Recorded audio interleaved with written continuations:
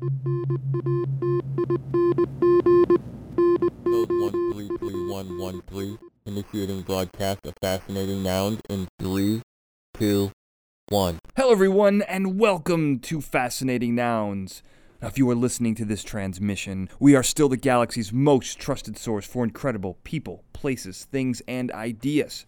Now together we arrive at this curious nexus point, and we will explore the strange, unusual, offbeat, bizarre, intriguing, interesting, invigorating, quirky, quaint, quizzical, weird, wild, wacky, the fun, the frivolous, and the fringe, plus all the spaces in between. I am your host, Daniel J. Glenn. Hello, Fascination. Welcome to the show. Well, I will tell you that in the past 10 years, probably since this podcast has been going, I have had a sports revolution. I didn't grow up watching football, but right around 2013, I got into fantasy football, and it kind of became my favorite sport. Basketball will always be my first love, but football is the new shiny kid on the block, even to this day, despite all of my fantasy football season championships and success that I've had in the playoffs as a fantasy owner. Basketball will always be my first love.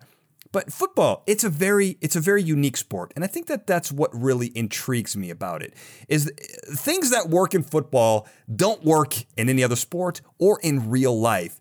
And we're going to talk about that today with Tyler Dunn, who wrote a book called The Blood and Guts, which focuses on the tight end position, a position you may not know anything about, but in his mind, it encapsulates the entire sport of football. So we're going to talk about that today, and I'm very excited about this. I can't wait to get into this. Tyler, thank you so much for being on the show today. The book is called Blood and Guts, How Tight Ends Save Football. And, Blood and Guts, I looked it up. These are the unseen forces that give something life, right? And is that, your heart, your brain, they've got other connotations. But the stuff that makes you pump, that makes you alive, that's the blood and guts. And you seem to make this analogy that that's what the tight ends are. Were you going for that, or did you just want to get that gritty feeling of like football, blood, guts, and the gore and the viscera? All the above, for sure. I think the impetus for the book is just a love of football. I've covered the game, been around the game since I can remember, really, since being a little kid. And I've always known I wanted to do this for a job. And I played football at a young age. I've just had this great, deep love, passion for real football. And I wasn't really sure what the book would be. I've always wanted to write a book. I've always done long form journalism. But what's something you want to devote a year and a half of your life to? Right. And the more I really thought about it, it's like, all right, the tight end position encapsulates the game itself, because you got to block, you got to go out and make a catch on 3rd and long with 70,000 fans in a stadium while millions at home are watching. So you've got the grit, the grime, the glory, all of that kind of mixed into one. And I guess that's kind of what got me into it. And simultaneously, I find myself being an old curmudgeon watching pro football and seeing all these flags and the softening of the product. It's just, the sanitation of football. It's just dipped into Purell. It drives me nuts to see how the league is trying to find a middle ground that does not exist. Right. As long as you can block and tackle, there will be injuries and violence and all of that will happen. So I kind of added it all up in my head, and it's like, all right, well, the tight end can preserve real football.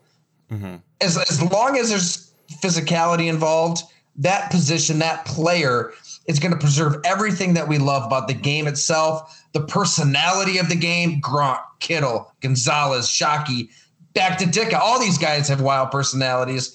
So that was what got me going on the project. But the more I traveled around the country and hung out with these guys in person, the more I feel like the book kind of took on a life of its own and became something bigger than football. I feel like these guys teach us a lot about life.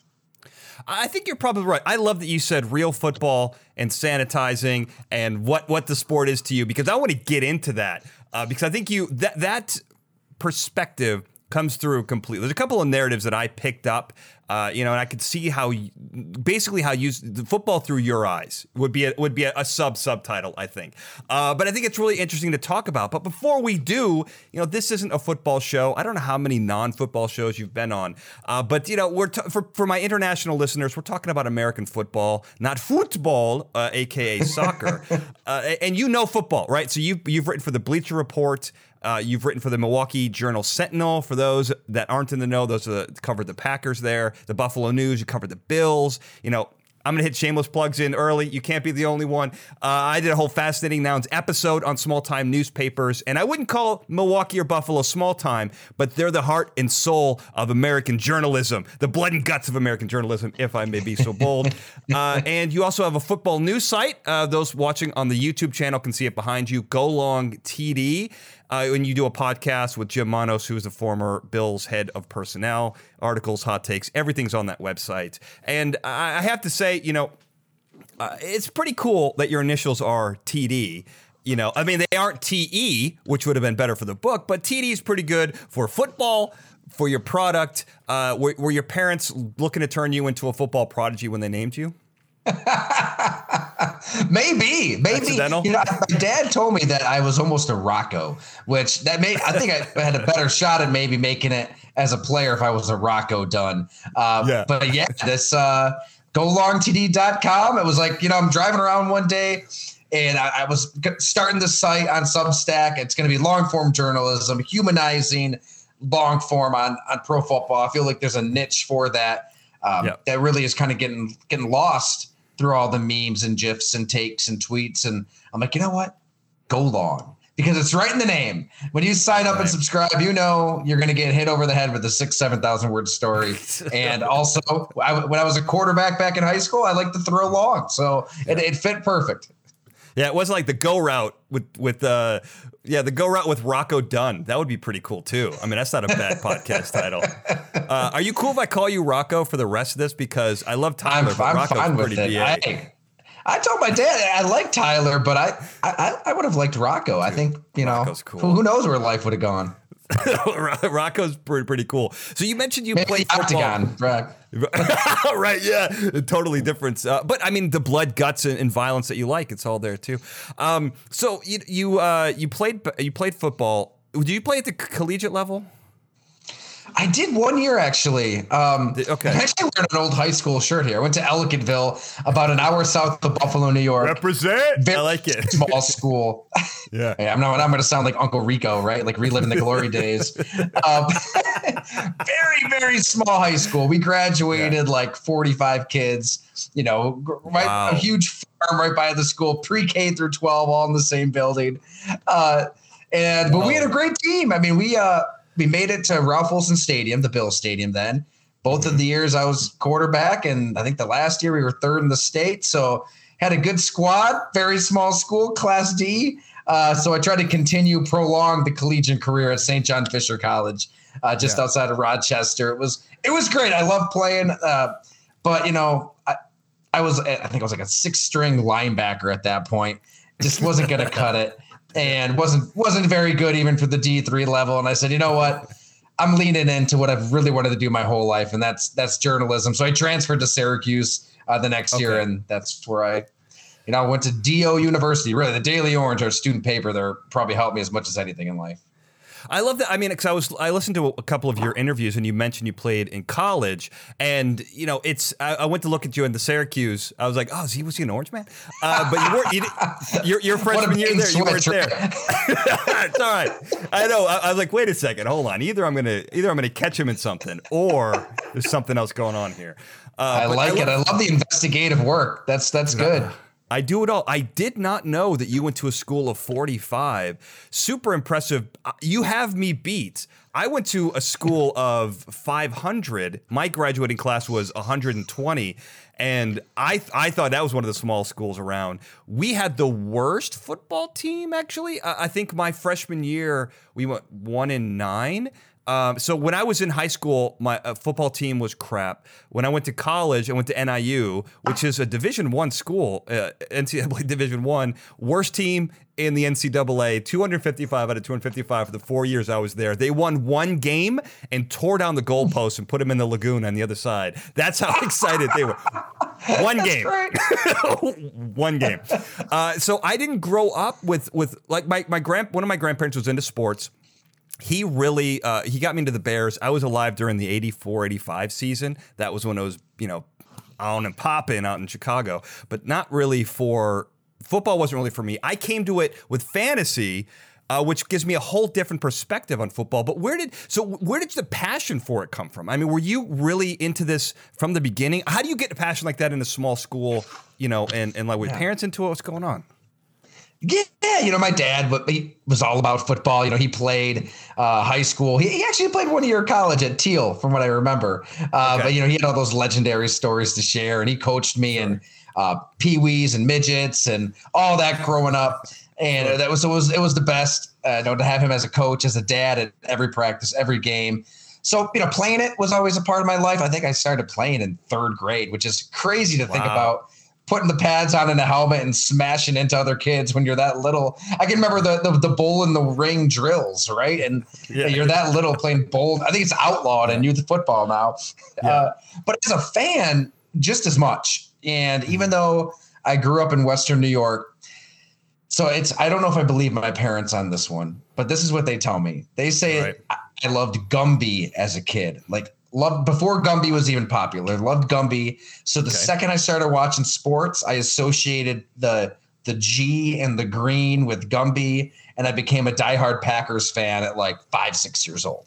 So, which was 93, 94, right when Brett Favre's breaking onto the scene. He starts winning MVPs. They win a Super Bowl. I was obsessed with the Green Bay Packers at a very young age. And soon me and my dad started taking a pilgrimage to Lambeau Field every other year, like a father-son trip. The best time of my life to this day. I just cherish those trips with Dad. I mean, I had my first beer at a Packers tailgate, which was pretty awesome. At 11, 12, I grew up in the Midwest, so I know how that goes. I think it was in 10th grade. It might have been 9th or 10th grade, right? So 10 years. Yeah, boy, that's what, 15, 14, 15? Yeah, you're fine. Yeah. It was a riot, though. I mean, because I had a deep passion for it. Mm-hmm. And then, like every sports writer will tell you, eventually you just stop being a fan. And I'm kind of fast forwarding here, but I interned out there in Wisconsin during college. So I went to Syracuse after the short-lived Fisher football career. Right. And for 2 summers, I just covered the Packers. The rarely mentioned time at Fisher, by the way, the secret year, secret semester. That's right. But you know what? It was awesome. So I covered training camp for the Packer Report and the Shawano Leader, which is like a tiny little town north of Green Bay, just to be out there. And it was probably a little before then, during then you kind of stop being a fan. You root for the story, not the team, all that stuff. But I could still relate to that passionate Packers fan at a very deep level, because I was one for most of my life as a kid, which I think helped me in that regard. But yeah, to answer your question, probably goes back to those trips to Lambeau and my dad coaching me in youth football and just really falling in love with the sport in every possible way. Back to Gumby. I will tell you that, I grew up in Chicago and I was, Bulls fan. I grew up during the Michael Jordan era, so very lucky.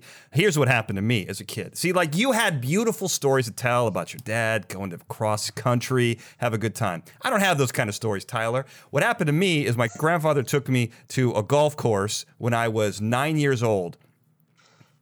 The one and only Michael Jordan, the legend himself, is playing golf that day. Happened to be there. It's a beautiful course out in Western Illinois, western Chicago. So I went up to him, 9 years old, worked up the courage to say, "Hey, Mr. Jordan, can I please have your autograph?" And he looked at me as if I was a piece of turd on his shoe, and he grabbed the number, the little scorecard, and he took the little pencil and he wrote MIK on it, and then threw it back at me and walked off. And I I remember, like, I hated that autograph, and everyone thought I couldn't tell you where that autograph is. I wish I had it now. I'm sure it's somewhere in my stuff. I bet I still have it. But that scarred me for life. And I was one of the first people. I go back to the early 90s hating Michael Jordan and knowing he was a jerk. Listen to everyone out there in TV land. He's a jerk way back then. I knew it. And so anyway, the point of the story is not for a crybaby story, but to tell you that I then latched on to the ultimate anti-Michael Jordan, who was Reggie Miller, and I became a Pacers fan from Chicago. So that is awesome. That is awesome. A little different than the way you came to it. Not to further rub it in, Daniel, but like that same time, I was a big Charlotte Hornets fan. And Glenn Rice was my guy. I mean, first Alonzo Mourning, but then they trade Zoe to the Heat. They get Glenn Rice. And then we saw Glenn Rice down at the Bahamas on a family vacation. I think he was playing for the Knicks by then, but still, like he was my guy. Yeah. Total opposite experience. Went up to Glenn Rice and took a picture with him. I look like as whiter than a ghost in the picture. It's pretty hilarious. The blonde hair before I turned bald. And he took a picture, and then I forgot to get his autograph. So like later that day, I went back with a napkin. He signed the autograph. Couldn't have been nicer. Played basketball in the pool with his son, who I think ended up playing at Michigan. It was great. It was an unbelievable experience. So Glenn Rice, clearly the better all-time player in person than Michael Jordan. I mean, some people have these great stories. I think I may have been a good football player because as I'm reading your book, the best of the best are hardened by, horrible life experiences in their childhood, and they're kind of forged, hardened steel, and they become the tough, gritty players that really do make it far. Are they happy in their personal life? No. But are they extreme successes? Absolutely. So maybe I fall into that camp. Maybe you're the soft one here, Tyler, having that nice, cushy upbringing. You're the soft sports journalist. You're right. You're not kidding, man. You're not kidding. I mean, I was not Ben Coates on a roof from age 7 to 20 or Jimmy Graham in a group home fighting for his life or everything Dallas Clark went through. I mean, with his mom dying in his arms. I mean, turning dark. I mean, you're right. These guys went through so much. I mean, Ditka with his dad. I mean, he doesn't regret a thing, but it was a different time, right? In the 40s and 50s. So I think that, the tight end position, what I've learned in this book, it's like you don't choose to be the tight end. The tight end position really does choose you, unless you're Rob Gronkowski and you grew up idolizing Jeremy Shockey because, he got all the chicks and partied his ass off and had the time of his life. I mean, Gronk is the exception. Everybody else, it's like that organically over time just kind of became a tight end, and it never really was like a goal of theirs as a kid, which I really found fascinating working on this project. Yeah, it was really weird. And I do want to mention before I forget that Rob Gronkowski's AOL screen name as a fourth grader was Chick Magnet for life. And any pro wrestling fan, I'm going to spoil this for you, CM Punk, CM stands for Chick Magnet. So there's a lot of chick magnets going around when you're 8 years old or whatever. But that Rob Gronkowski, I love his story. But we got to talk about one thing before we dive into tight ends. One more thing here. I wanted to peg you down. You mentioned real football before, what it is. I want to know where you stand on what quote unquote real football is. Now, I will admit, as I said, I came to this from a fantasy perspective. I didn't grow up loving football, but now I think it's my favorite sport. Basketball, I grew up loving basketball, but football has overtaken it, even though we're right in the middle of the NBA playoffs. But I want to know, where do you stand? I mean, it seems like, in some of your interviews, you talk about how much you love the big hits, and you kind of acknowledge that there is a problem with CTE and, people getting whacked and their careers being shortened. But you waffle on it. I mean, you may be part Belgium. I don't know where your ancestry is, but you sure do love the waffle. So where do you stand? I'm going to nail you down. I'm going to nail you. You're a piece of Jell-O. I'm going to nail you to the wall here. Where do you stand on this? See, maybe I haven't been clear enough because I don't feel like I'm waffling on this. I love football for being what it is, and that is a sport for the modern day gladiator taking on a profession that we can't wrap our minds around. They're stepping into arena knowing full well that they could suffer serious harm to their bodies and their brains, and they accept it. They know it. And it's scary. It's not for everybody, and it's crazy. So many of these players, including a lot of the tight ends in the book and guys I've interviewed for features that go along, that are suffering down the road, and they're in their 50s, 60s. They struggle. I can't even think of one person who has regrets about playing. Every single person, including like a Jamal Lewis, who running back for the Baltimore Ravens. I did a long story on him at Bleacher Report. Suicidal thoughts, depression, serious stuff every day of his life. Doesn't hesitate. Man, I would do it all over again. The camaraderie, the life lessons, the friendships for life, what it did for me financially and setting up generational wealth for my family. There's so much good that comes out of it. I guess what I struggle with is the NFL not accepting it. Like, there's a lot of darkness to the game. There is, and you have to acknowledge it. You can't hide from it. I don't hide from it. Look, I love the big hits, the violence, but you have to acknowledge that it's inherent to it.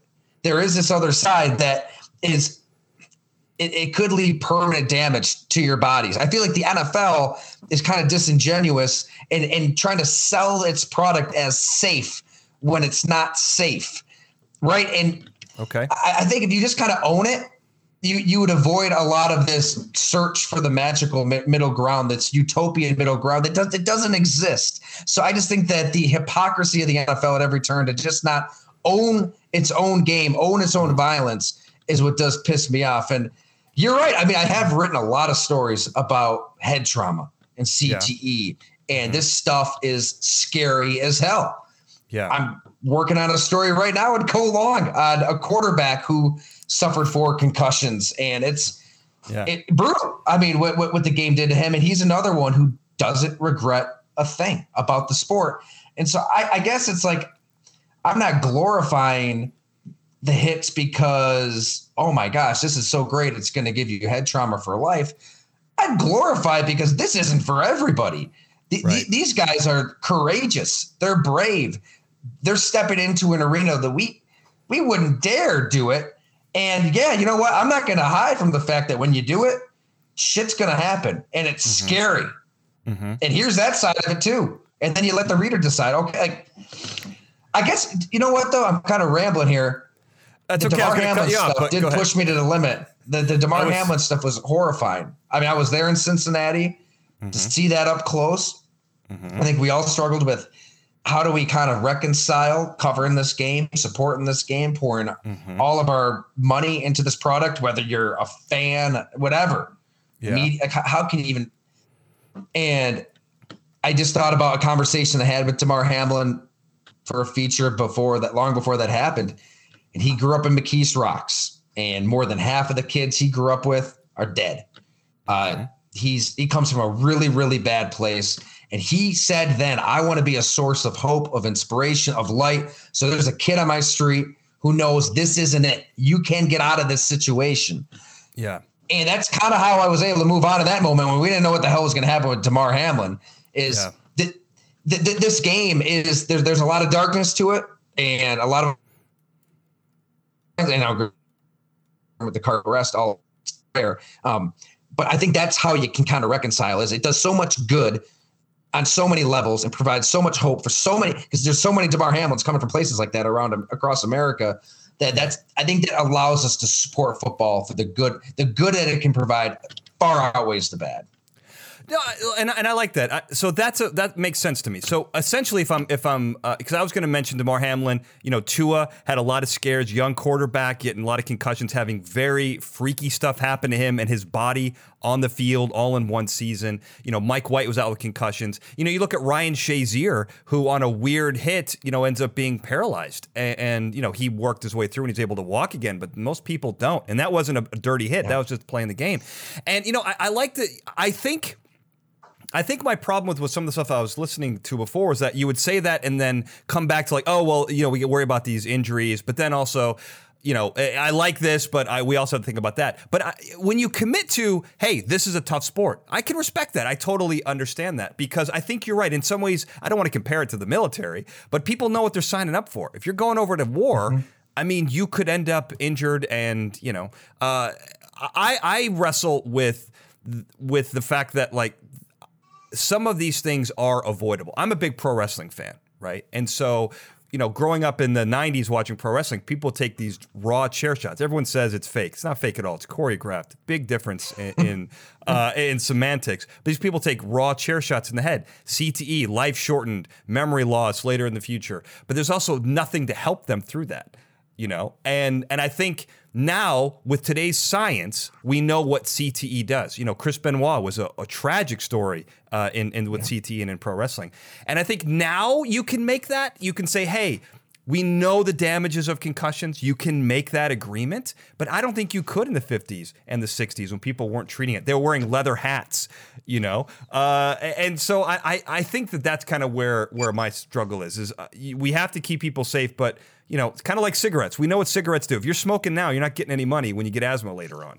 I just want the NFL to own it. Then own it, right? Let's not dance around the fact that it's rough and violent and does this to you. You know what I mean? That's where I'd get a little upset. Yeah, and I'm with you. Now I completely understand and I respect your opinion. I think for me, I've never been a big hit guy. I played basketball in high school. I played basketball in college, just like you, except by in college, I mean I played pickup games at the local rec center.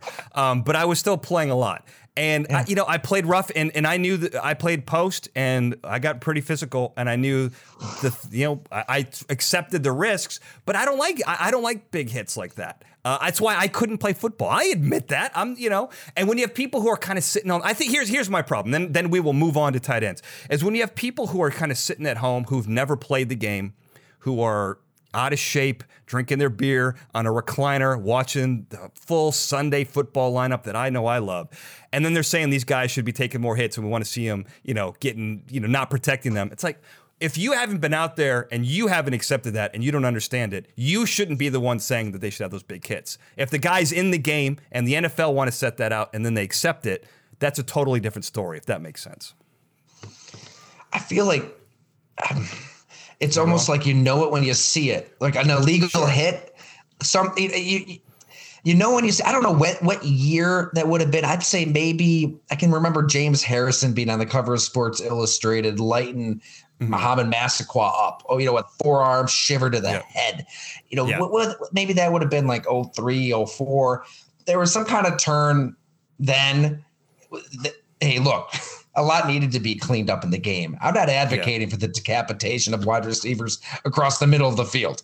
It's good. A lot of that had to get cleaned up. I just feel like the last 10 years, we've seen an overcorrection that's bad for football. It's at risk of changing before our very eyes and turning into something that isn't really football. And Vince Williams, Steelers linebacker, I thought he put it best. We were talking last year for a story, and he's like, man, and granted, he's like an old school, gnarly inside linebacker that loves to hit, and the game just passed him by. He's like, for the longest time, like you had to be tough to play this game. Like you had to know what you were signing up for and know that there's this, a war of attrition every training camp where guys are, is this for you or not? And you kind of weed out the weak.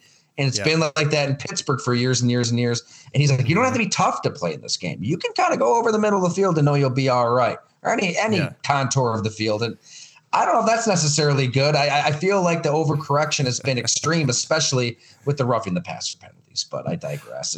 I just think the NFL has kind of gone overboard with everything.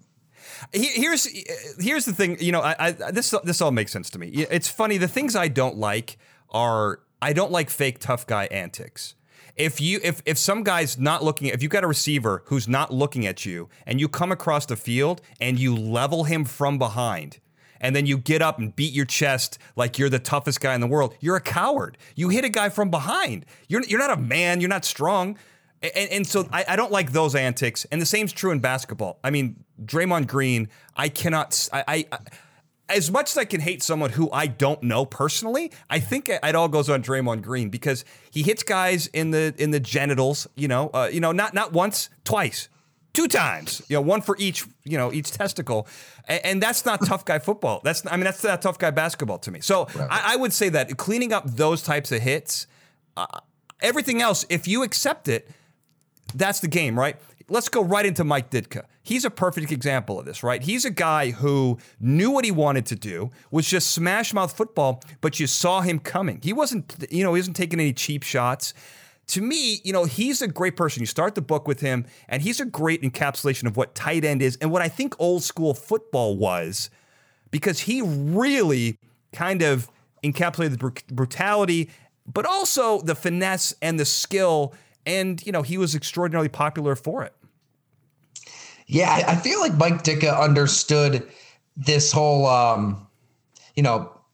top of the food chain kind of mentality that you need to have on a football field, where it was like if somebody went after one of his guys, God forbid, went after him, it was like he took a mental note of your number, of your name, and he got his revenge. Probably the next play. And he provided some specific examples of that. Like this isn't going to happen. Still, to this day, that's what's so funny. To this day, he can give you examples. Isn't that awesome? He was sharp as hell. I was blown away after all these years. But he was the apex predator out there, man. Like he knew what football was. And granted, it was a really different time in the 60s. But he understood that if you're on this field, like, this isn't for everybody. And him and Ray Nitschke especially would get into it. I mean, they constantly were going at it. Ray Nitschke would clothesline him, and then Mike Ditka would drive him into the dirt. I mean, it spilled out into the streets of Milwaukee outside of a restaurant. They're jawing at it. It had to be broken up. So, I think there were clearly really, there were big names in football, but it really entered the mainstream in the 60s. That's when all the metrics and numbers show pro football kind of passing pro baseball by as America's number one sport. And I think you needed those characters. You needed those larger than life personalities that leaned into what made football different. And everything we're talking about here, Mike Ditka did that better than anybody. And he did it at a position where he's getting the ball. The ball's in his hands and he's running over people for touchdowns. The camera's on him. NFL Films is taking off. It was kind of a perfect storm. Yeah, you bring up a couple of interesting points here. The personalities are something that I've always thought were really interesting. Again, I'm a huge pro wrestling fan. That's all wrestling is. It's big personalities. The NBA is probably more pro wrestling than basketball, because when you watch the NCAA tournament, that's real basketball. When you watch European team ball, that's why those guys were killing us in the Olympics. That's real basketball. Now we've got one-on-one, thanks to Kobe Bryant. One-on-one ball and, lots of single players. They're selling shoes. Their personalities. That's different. Football doesn't have that. You're wearing a helmet, and you got numbers, and the ball is spread around between. There's 22 guys on the field. All right, am my math right? That's right. Yeah, 22. So you're not really, if you're not getting the ball, if you're not the quarterback, running back, receiver, no one knows who you are. No one knows the offensive lineman, and they're subbing people out all the time. So it's very different. I'm very surprised. They really sold the sport instead of the individual. And from what I'm hearing is Mike Ditka was the first guy to really be the character that got people to tune in.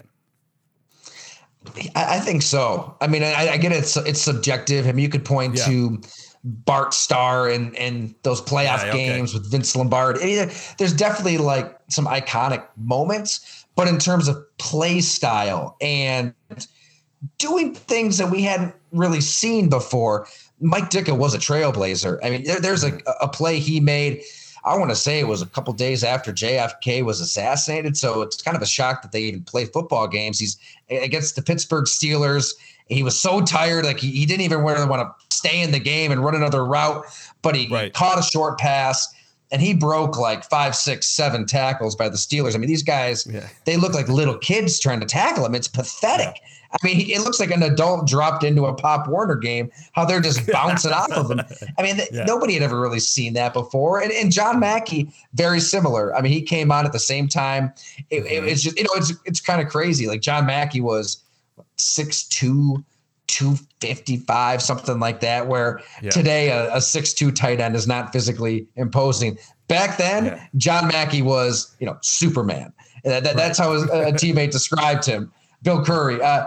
He was just larger than life. So I think that's why maybe these guys kind of won the hearts over people. And look, the tight end position didn't even exist pre-Ditka.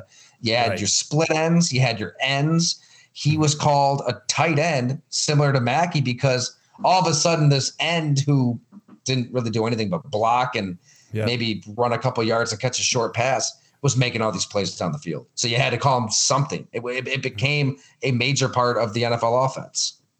Well, he was the first tight end. And, there was, I think it was a tight ends coach named Mike Pope said that the tight end position is a lot like the Colorado River eroding the Grand Canyon. It's an evolution, right? And I think we see that in your book. And I kind of labeled some of these guys. Mike Ditka was kind of like the original amphibian coming out of the ocean.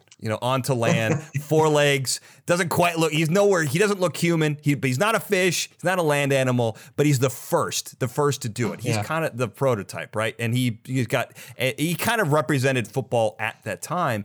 And then, we move into Jackie Smith, who's an interesting one. Now, I put him as being kind of adding athleticism to it. You can correct me if I'm wrong here, but he seemed to be, right. I mean, his dad was an Olympic level hurdler, and, one of the quotes, he's got a lot of quotes in here that I wanted to mark, but one of them is he refused to lose, and that it's a game of arms and legs played from the neck up.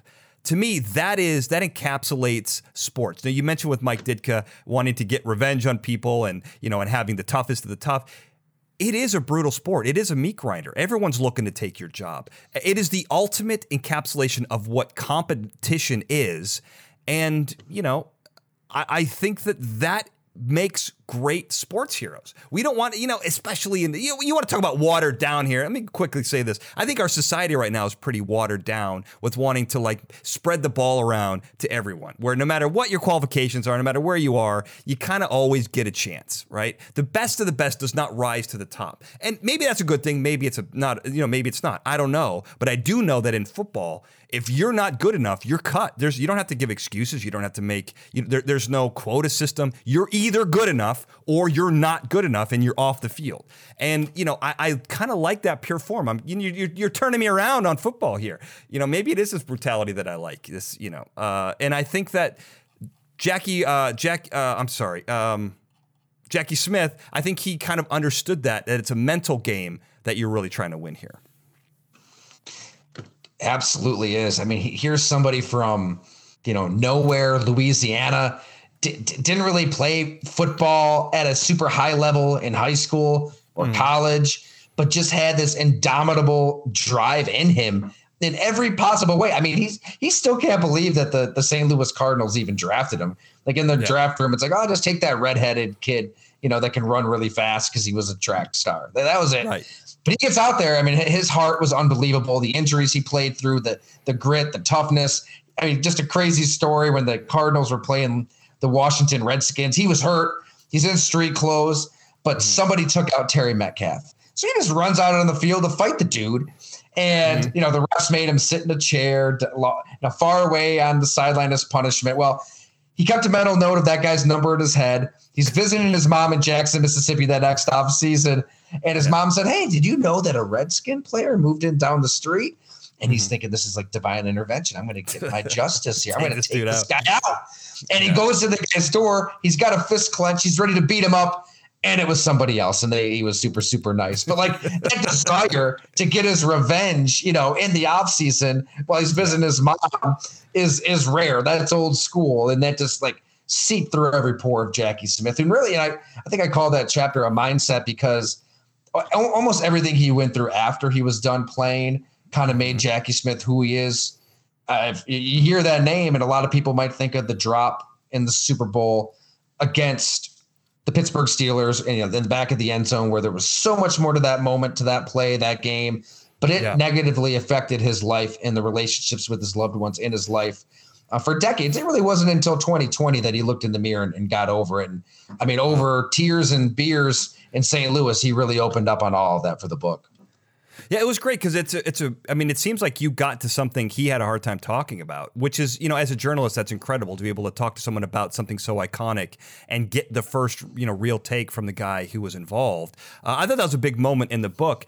His story, I'd never heard of him before. I don't know anyone, before 2001, I think, as far as football goes. This is all history for me. But, and I think with Jackie Smith, you mentioned how he never got tired.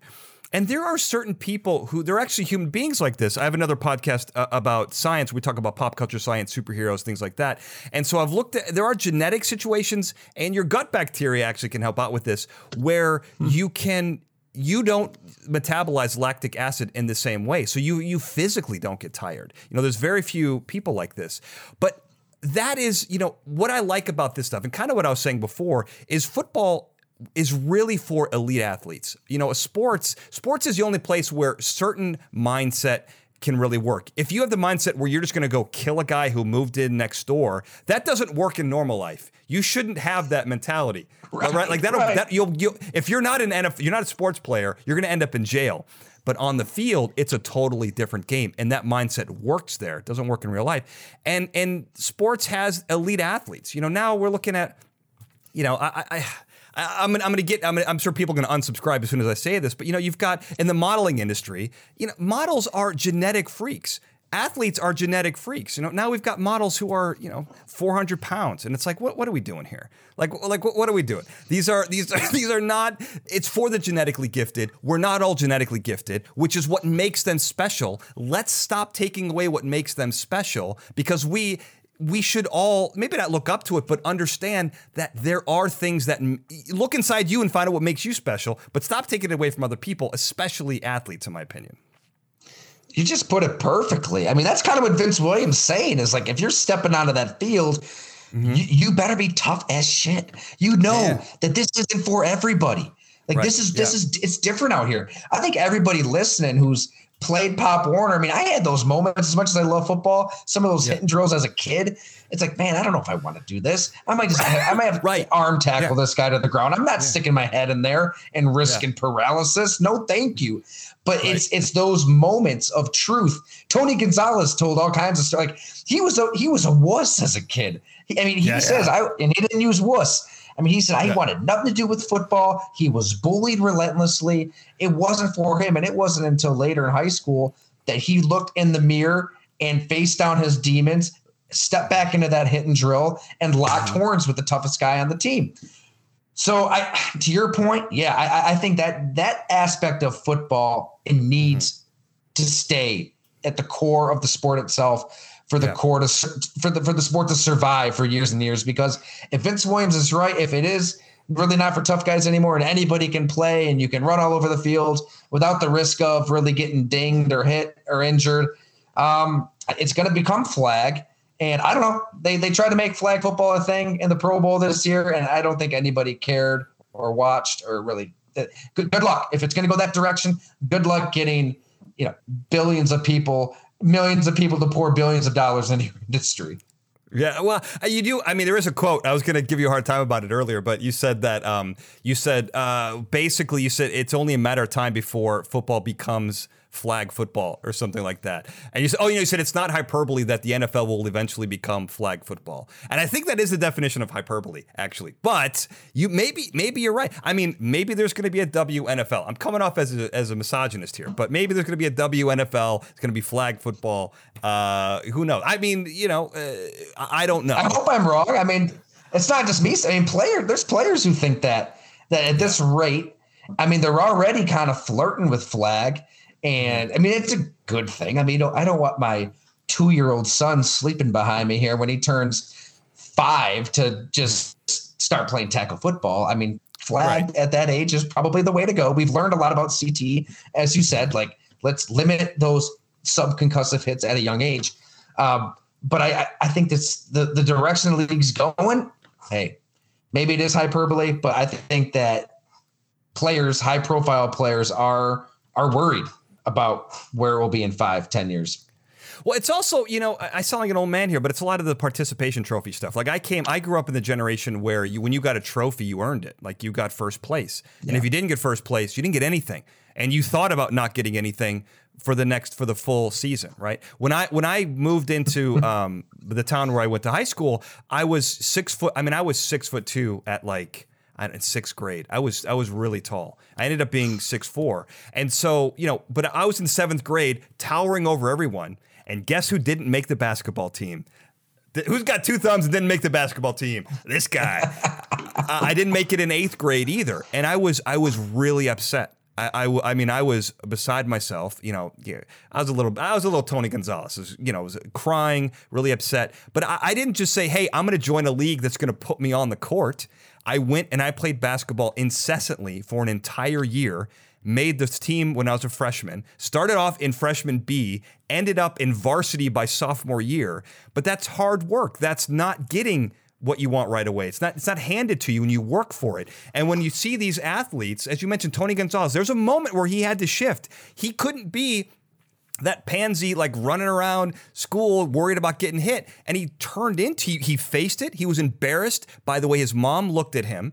One morning he was hiding from some kid, and he turned his life around, and he became different.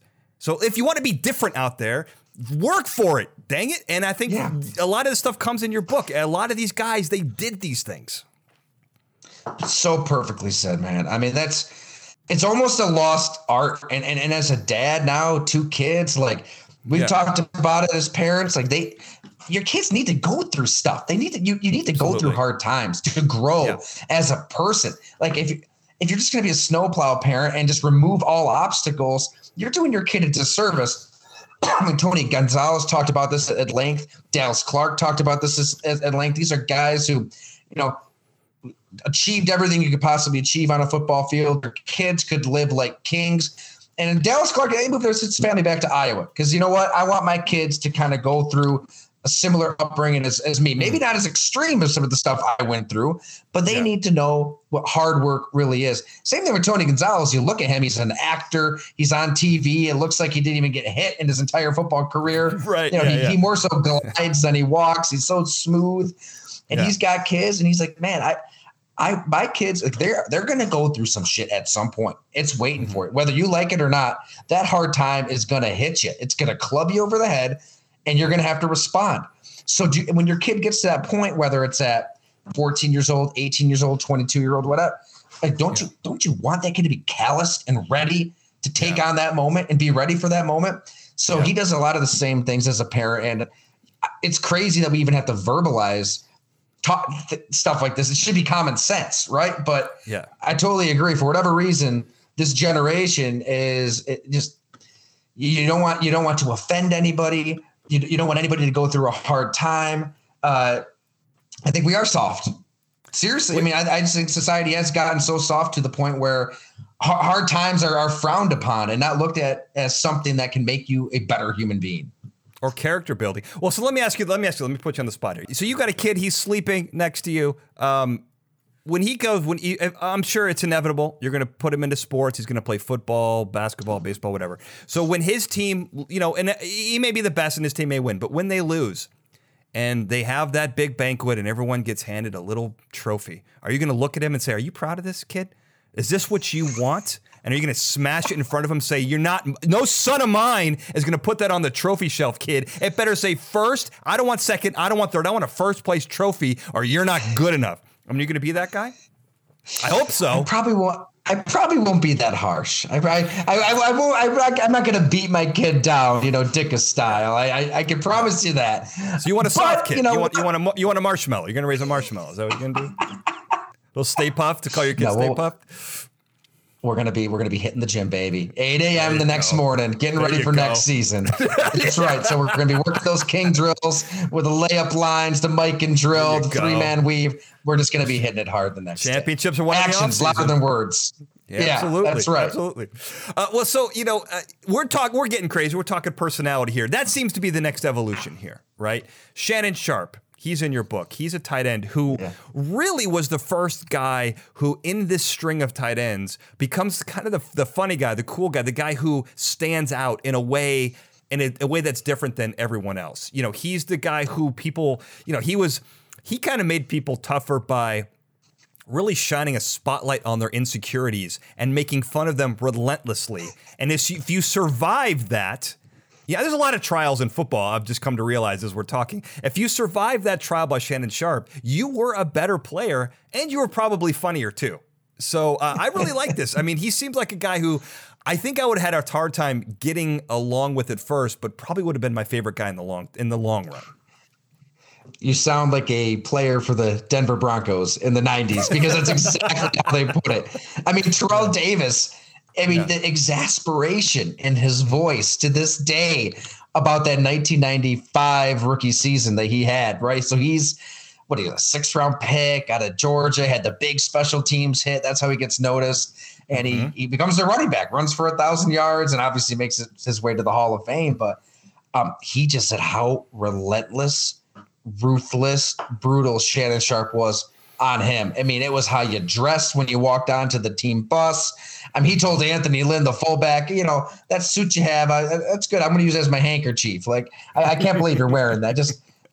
Brutal. And it was, they were exasperated. He beat you down, and it was rough, but he was really at the heart of the camaraderie in that locker room for the Denver Broncos. Really, I should say in the stretching line, because that's really when it became Shannon Sharpe Comedy Hour, and he's just picking his victims one by one, calling you out. And they needed that. With football, it's a long season. It's a grind. You need every morning when that alarm goes off, you need something that gets you excited to go to work, because like we're saying here, it's not for everybody. I mean, this game, this profession is not normal. You don't go to work, beat up one of your coworkers, and then slide into the ice tub to talk about each other's families, when you're working at the bank or the library, whatever pharmacy. It's different. So if you need somebody with some personality that's just going to keep morale up. And that was Shannon Sharpe in every possible way, whether he's, the special teams coach is going on and on about busting a wedge, and I need people who are going to take this on. And Shannon Sharpe at that point, he was a nobody, first or second year in the league, and hadn't really proved himself. He just puts a finger up and walks out of the room. Yep, this isn't for me. And everybody's ready to die. There were so many of those stories where, to the point where they win a couple Super Bowls, and he's one of the best tight end, maybe the best tight end in the NFL at that point. And when he left, after, John Elway was no more, and Terrell Davis had the injuries, but players said them losing Shannon Sharpe to Baltimore had as much of an effect on that team as anything, because it was just the heartbeat of the team wasn't beaten anymore. It was gone. It was like a morgue when they're stretching their hamstrings at practice after he was gone. They call it Club Shay Shay. You said I mean, I feel like he was kind of a guy inspired by Muhammad Ali with the trash talking, which is an interesting thing, because when we get to Kittle, his trash talking is very unique, and I want to talk about that. But, Shannon Sharpe, if I'm understanding it correct, talk about Sharpe. I mean, he was really clever in the way he researched his trash talk. He wasn't just a guy who came up with it and just called people out and came up on top of his head.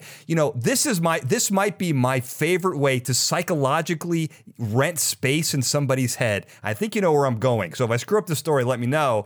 But he's on the line. He's staring right across from a blocker, and he just starts saying numbers, 3, 1, 0, 3, 1, 2, 4, 5, 3, 7, let's say. And it's, everyone else whatever. And the other guy realizes that that's his girlfriend's private cell phone number that he has just said on the line.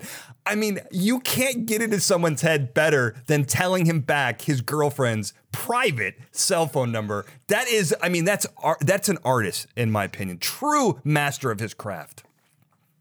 Diabolical. Yes. Chiefs, Broncos, Monday Night Football. I think it was 23-7. Denver's driving, right? Like one of those marathon drives just to ice the game. And they're going right down the field. Bobby Brister, I think, is the quarterback. That was Elway was hurt that second Super Bowl season. And Derek Thomas, a Hall of Famer who's such an upstanding citizen in the community, like so beloved on the field, off the field. It's losing his mind. Well, Man of the Year award, and known for being a cool-headed guy, right? And just to add to the story, Man of the Year. Okay, sorry, go on. Right. And he just is losing his mind, like cheap shot after cheap shot, literally trying to take Shannon Sharpe's head off. It's on YouTube. Anybody can go look it up. It's crazy. Dan Deerdorf, I think, is on the call. Like, what the hell is he doing? What is he thinking? This is insane. And come to find out, after the game, Shannon was reciting the numbers, each individual number to the whole phone number of Derek Thomas's girlfriend, and letting him know loud and clear that he had special relations with this girlfriend. There's one Bronco player, I was talking to him about that story, and he's like dying. He can barely keep it in. And I'm like, so did Shannon know, Derek's girlfriend? It wasn't like he just said, he goes, know her. He more than knew her. So it really hit home for Derek Thomas, God rest his soul, and lost his mind. Denver scored a touchdown that drive. And that's just the stuff he did. I mean, Chad Brown, another quick story, linebacker for the Steelers all those years, moves to the Seattle Seahawks, playing in Colorado.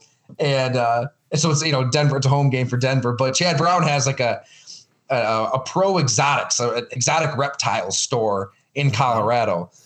So Shannon knew this, and he gets his ass kicked on the play. Like Chad Brown lays him out. So this is Chad's play to like rub it in and really give it to Shannon Sharp. And Shannon's just laying there and says, "Oh, don't worry, I'm just gonna burn your store down tonight."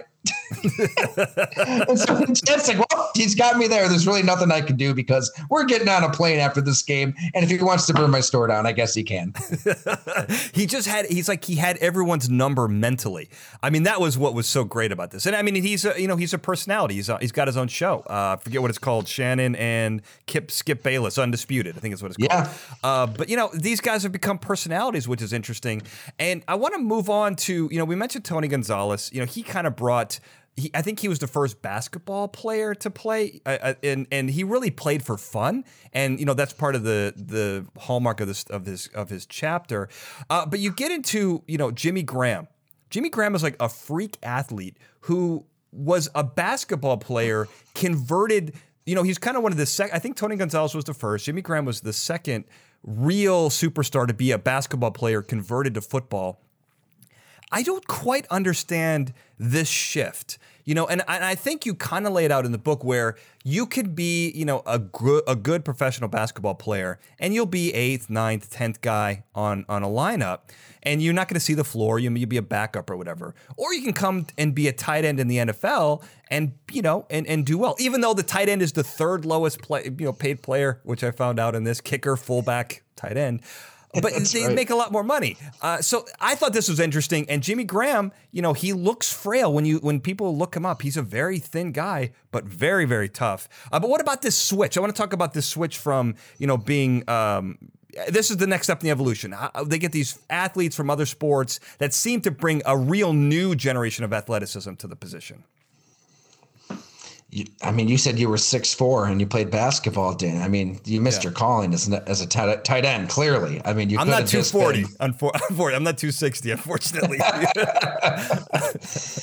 it, though. I think that Tony Gonzalez just blew the door open on an entirely new specimen in pro football, and that is the 6'4", 6'5", 6'6" basketball player who never even really thought about football. Now, Tony did play high school and college football, obviously, but he forced the evolution of this body type, this athlete that on a basketball court has a ceiling, right? You can only go so far in the paint as a 6'5", 6'6", power forward, center, right? And he's at Cal. He's in the Pac-10.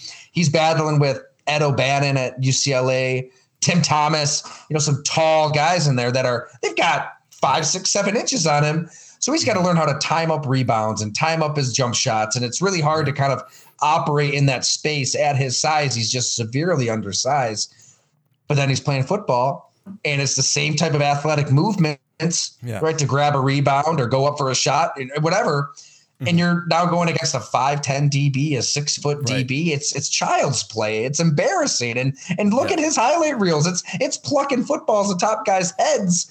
And it was automatic. Like Dante Whitner's like, I knew exactly what was coming late in his career. He's with Atlanta, and I can't stop it because there's nothing I can do physically against Tony Gonzalez at the highest point of that throw. So I just think that he blew the doors open, and now everybody's thinking, okay, well, we got to find something like this. We're going to start scouting basketball players, and Antonio Gates gets his shot.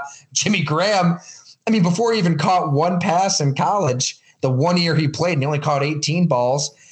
Bill Belichick wanted to add him to the Patriots practice squad.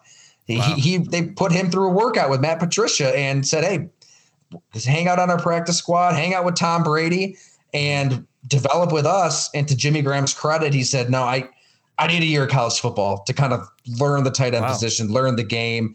Yeah. And he did that, helped his own stock, and became a 3rd-round pick, which is, I mean, that's a crazy story unto itself, how the Saints drafted him.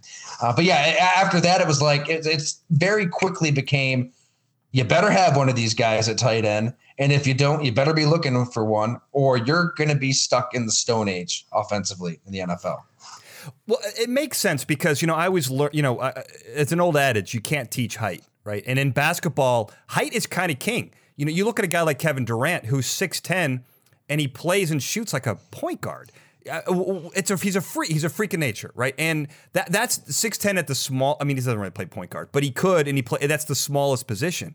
Whereas in football, if you're 6'7", you're a foot above everyone else. I mean, height is a real advantage in football. And, I think that's kind of, it started to make sense to me when, as I was reading this, that athleticism and the ability to out jump anyone, those 50-50 balls, they're not 50-50 balls anymore, and someone who's playing in basketball is going to have a lot more practice in those types of situations with rebounding and things like that. So it's an interesting skill set, but it's a strange change, but that's part of this evolution of the tight end position. And I think we end here, we're coming short on time, but we got to talk about Rob Gronkowski, who I think adds a level of authenticity to this sport that, his stories, I will tell you, the Shannon Sharp chapter you wrote, I was laughing out loud, genuinely like crying, laughing.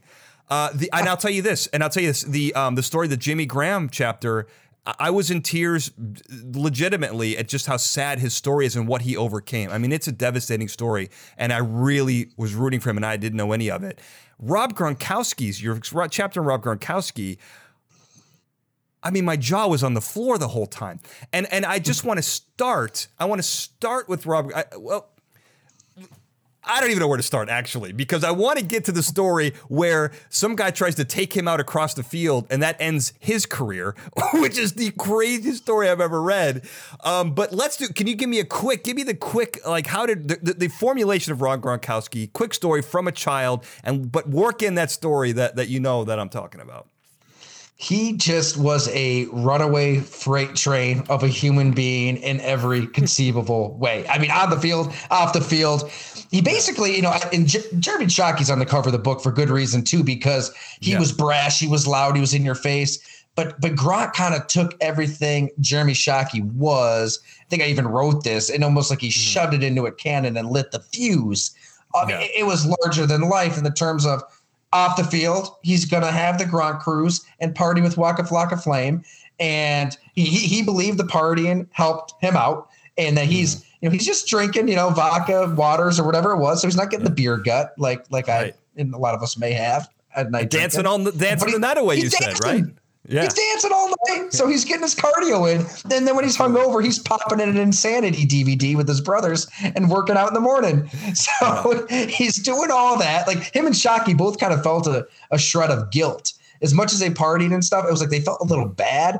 And like Shockey would wake up in the middle of the night and bang out 75 push-ups when he was drunk. So they kind of were similar that way.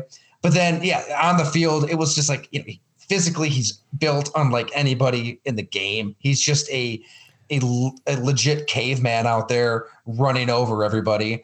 But he was so big and so strong. That play references, it's in college. He's at Arizona, and Alfonso Jackson, a DB at Washington State. I mean, he was a headhunter in his own right. I mean, he was a hard-hitting DB with NFL aspirations, and just told me, like, he saw Gronk, he ran full speed at Gronk, and he just bounced off of him.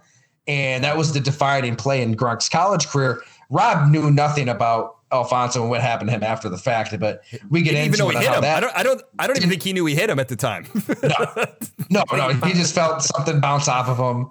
Yeah. But geez, I mean, that basically ended his football career. I mean, that concussion led to just a catalytic series of events into the next season, where that's the power of Gronk. He just moves one direction, get out of his way. He's going to live his life. And I feel like, more than football stuff, Rob Gronkowski's legacy on the game, it was really felt the summer after the 2011 season.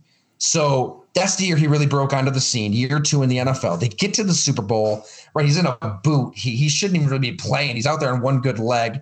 The Hail Mary that he just misses from his fingertips. And what happened after that crushing Super Bowl loss? He partied his ass off. He did what Gronk does. He went to the Super Bowl party that was scheduled ahead of time with LMFAO, and he's with his brothers. He's ripping his shirt off, and we had never seen anything like that, because you should be sad and depressed and down and out if you lose a Super Bowl. I mean, expatriates are ripping him, Rodney Harrison. And I feel like Rob Gronkowski's reaction to the backlash is what helped the game and the position as much as anything. Because he's with the Belichick. He's with the Patriots. It's militaristic. Get in line, say you're sorry, go on a PR tour, never do that again. Right.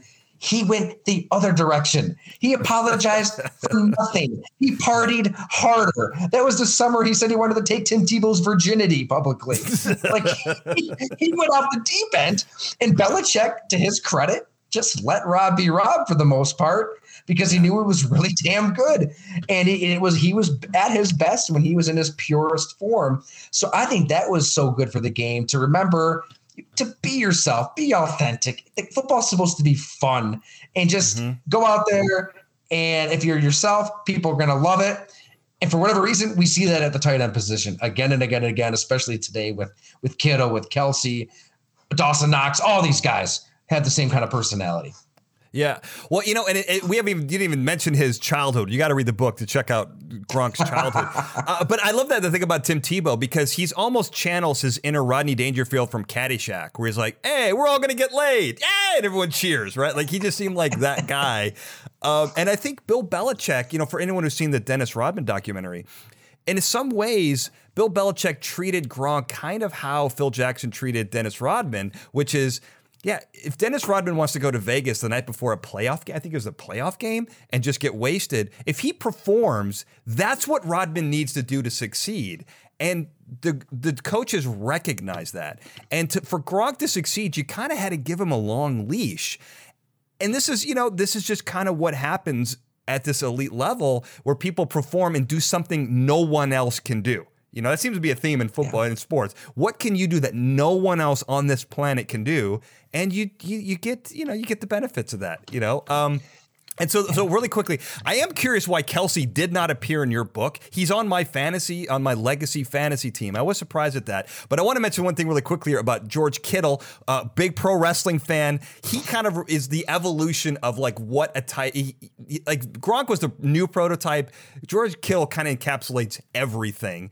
And I would be remiss if we did not end the show with his trash talking, which seems to be the anti-trash talking, where he goes on a line and tells people jokes to get them kind of unsettled. I think he got Aaron Donald to jump off sides with a goofy dad joke. And then he crushes you once he's lulled you in a false sense of security. What a great addition to the trash talking tight end role. What do you think about that? That's exactly it. I mean, here he is in the heat of competition.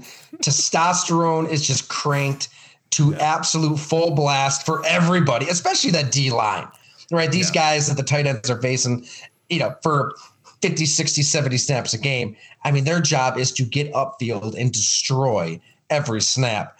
Yet Kittle, he knew he had the nose, and it's present tense. He's saving football as we talk here.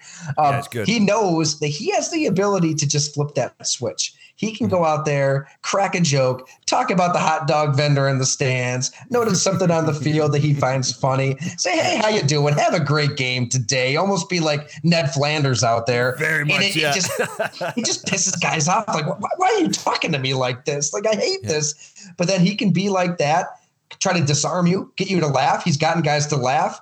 Then when the ball snapped, he's able to just turn it on and crush. So George Kittle's own odyssey to that point where he's able to kind of flip that switch is pretty wild. I really had no idea what he went through at Iowa. I mean, seeing the sports psychiatrist and learning how he was very anxious and had a lot of stress in college. Was every play, every practice was so do or die for him that he started like writing drawing the red circle on his wrist tape to kind of like reset after every play. That helped him a lot. And he stopped partying. That helped him a little bit too. And he gets to the NFL and he really was the modern tight end who makes plays as a receiver and blocks.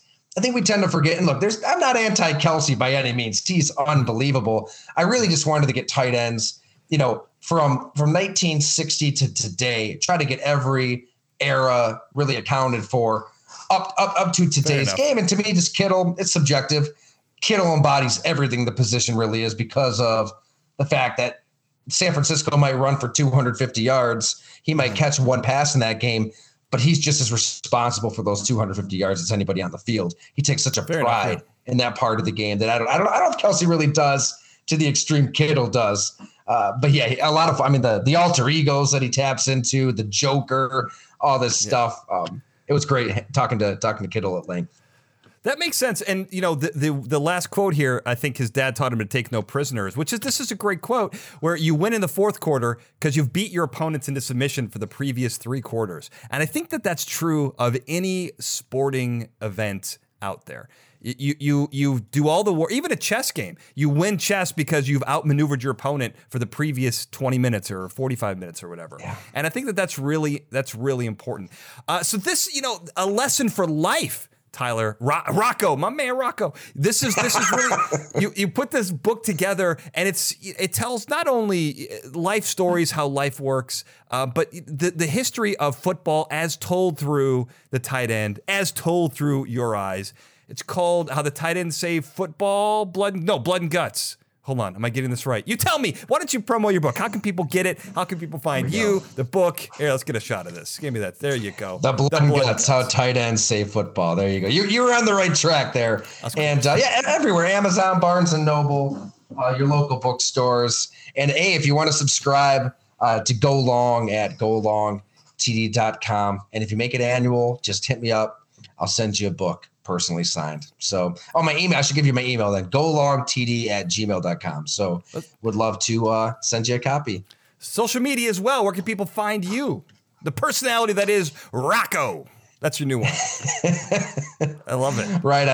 As an avid reader, which I appreciate, man, I'm always trashing Twitter, and I have for years, but Twitter is pretty important, I guess, right? To getting the word out there. So at Ty Dunn, just TYDUNNE on Twitter, Instagram too, I guess, on there as well. But definitely living in the Substack world, which has just been awesome. Substack kind of is its own community unto itself. And I just can't thank everybody out there enough for subscribing, for reading, launching Go Along a few years ago. No idea what to expect, but hey, people want to read and learn about the game, which is all we can ask for. Well, I'm embarrassed. You're the second person in a row, the second guest who's promoted a Substack account, which I'd never heard of before 3 weeks ago. So we will have your Substack link there as well. And I am not on Substack, but you can find this show, fascinatingnouns.com, where you can get all of Tyler's information. We'll have it there in one nice, convenient little place, links to his book, all of his social media. And of course, you can find me on social media and the show, Fascinating Noun on Twitter, Fascinating Nouns on Facebook. And again, fascinatingnouns.com. This is a fantastic book. A great way to look at football, and you turned me around. I thought I was going to come off as a little soft early on, but you hardened me. I don't know if I'm ready quite to play tight end, but I think you've had a major influence on me. So thank you for that. Thank you for changing my life, Tyler. Daniel, hey, the pleasure's all here. You said 6'4", so, just be like Gronk, just pound some Subways and with every possible dressing, with the cookies. All these tight ends, they had to put on weight too at some point. Dallas Clark's pounding those protein shakes, so I think there's still hope for you. XFL, USFL, maybe we start there, but we'll get you to the NFL. I love it. You got to have a finish line. It's always got to be something to work for. So thank you for believing in me, Rocco. I believe in you as well. And of course, I want to thank everyone for listening. Have a good night. Fascinating Nouns is a Glencoe production and is hosted and produced by me, Daniel J. Glenn. The show producer for this episode was Sarah Brandt. The Fascinating Nouns introduction was produced by Daniel J. Glenn and E.A. Barrientos, with music and sound design written and performed by E.A. Barrientos. And I'm guessing after listening to this, you never want to miss another episode. you're going to want to subscribe. We are on all of your favorite podcasting platforms, and we even have links right there on our show website, which is fascinatingnouns.com. You can find all the links right there. And let's say you don't have a favorite podcasting platform. That's no problem. You can listen to every episode right there on the website, which is once again fascinatingnouns.com. And while you're there, don't forget to sign up for our newsletter. It's a great way to learn more about the episodes that you're listening to, find out about upcoming episodes, and to just keep in touch with the community. It's right there on the website. And speaking of community, there's no better way to stay in touch than on social media, and you can find links to our show's Twitter, Facebook, Instagram, Pinterest, and YouTube pages right there on the front page of fascinatingnouns.com. And speaking of YouTube, there's a video version of this episode there right now, as well as other past episodes and all future episodes. It's going to be right there, youtube.com/Daniel J. Glenn. It's a great way to see all the guests and, check it out live and in person. Feel like you're there in studio. Great way to do it, youtube.com/Daniel J. Glenn. And finally, if you like this show, you're going to like everything that I do. Go to danieljglenn.com and check out all of my projects and see what's going on. Once again, thank you for listening. End of transmission.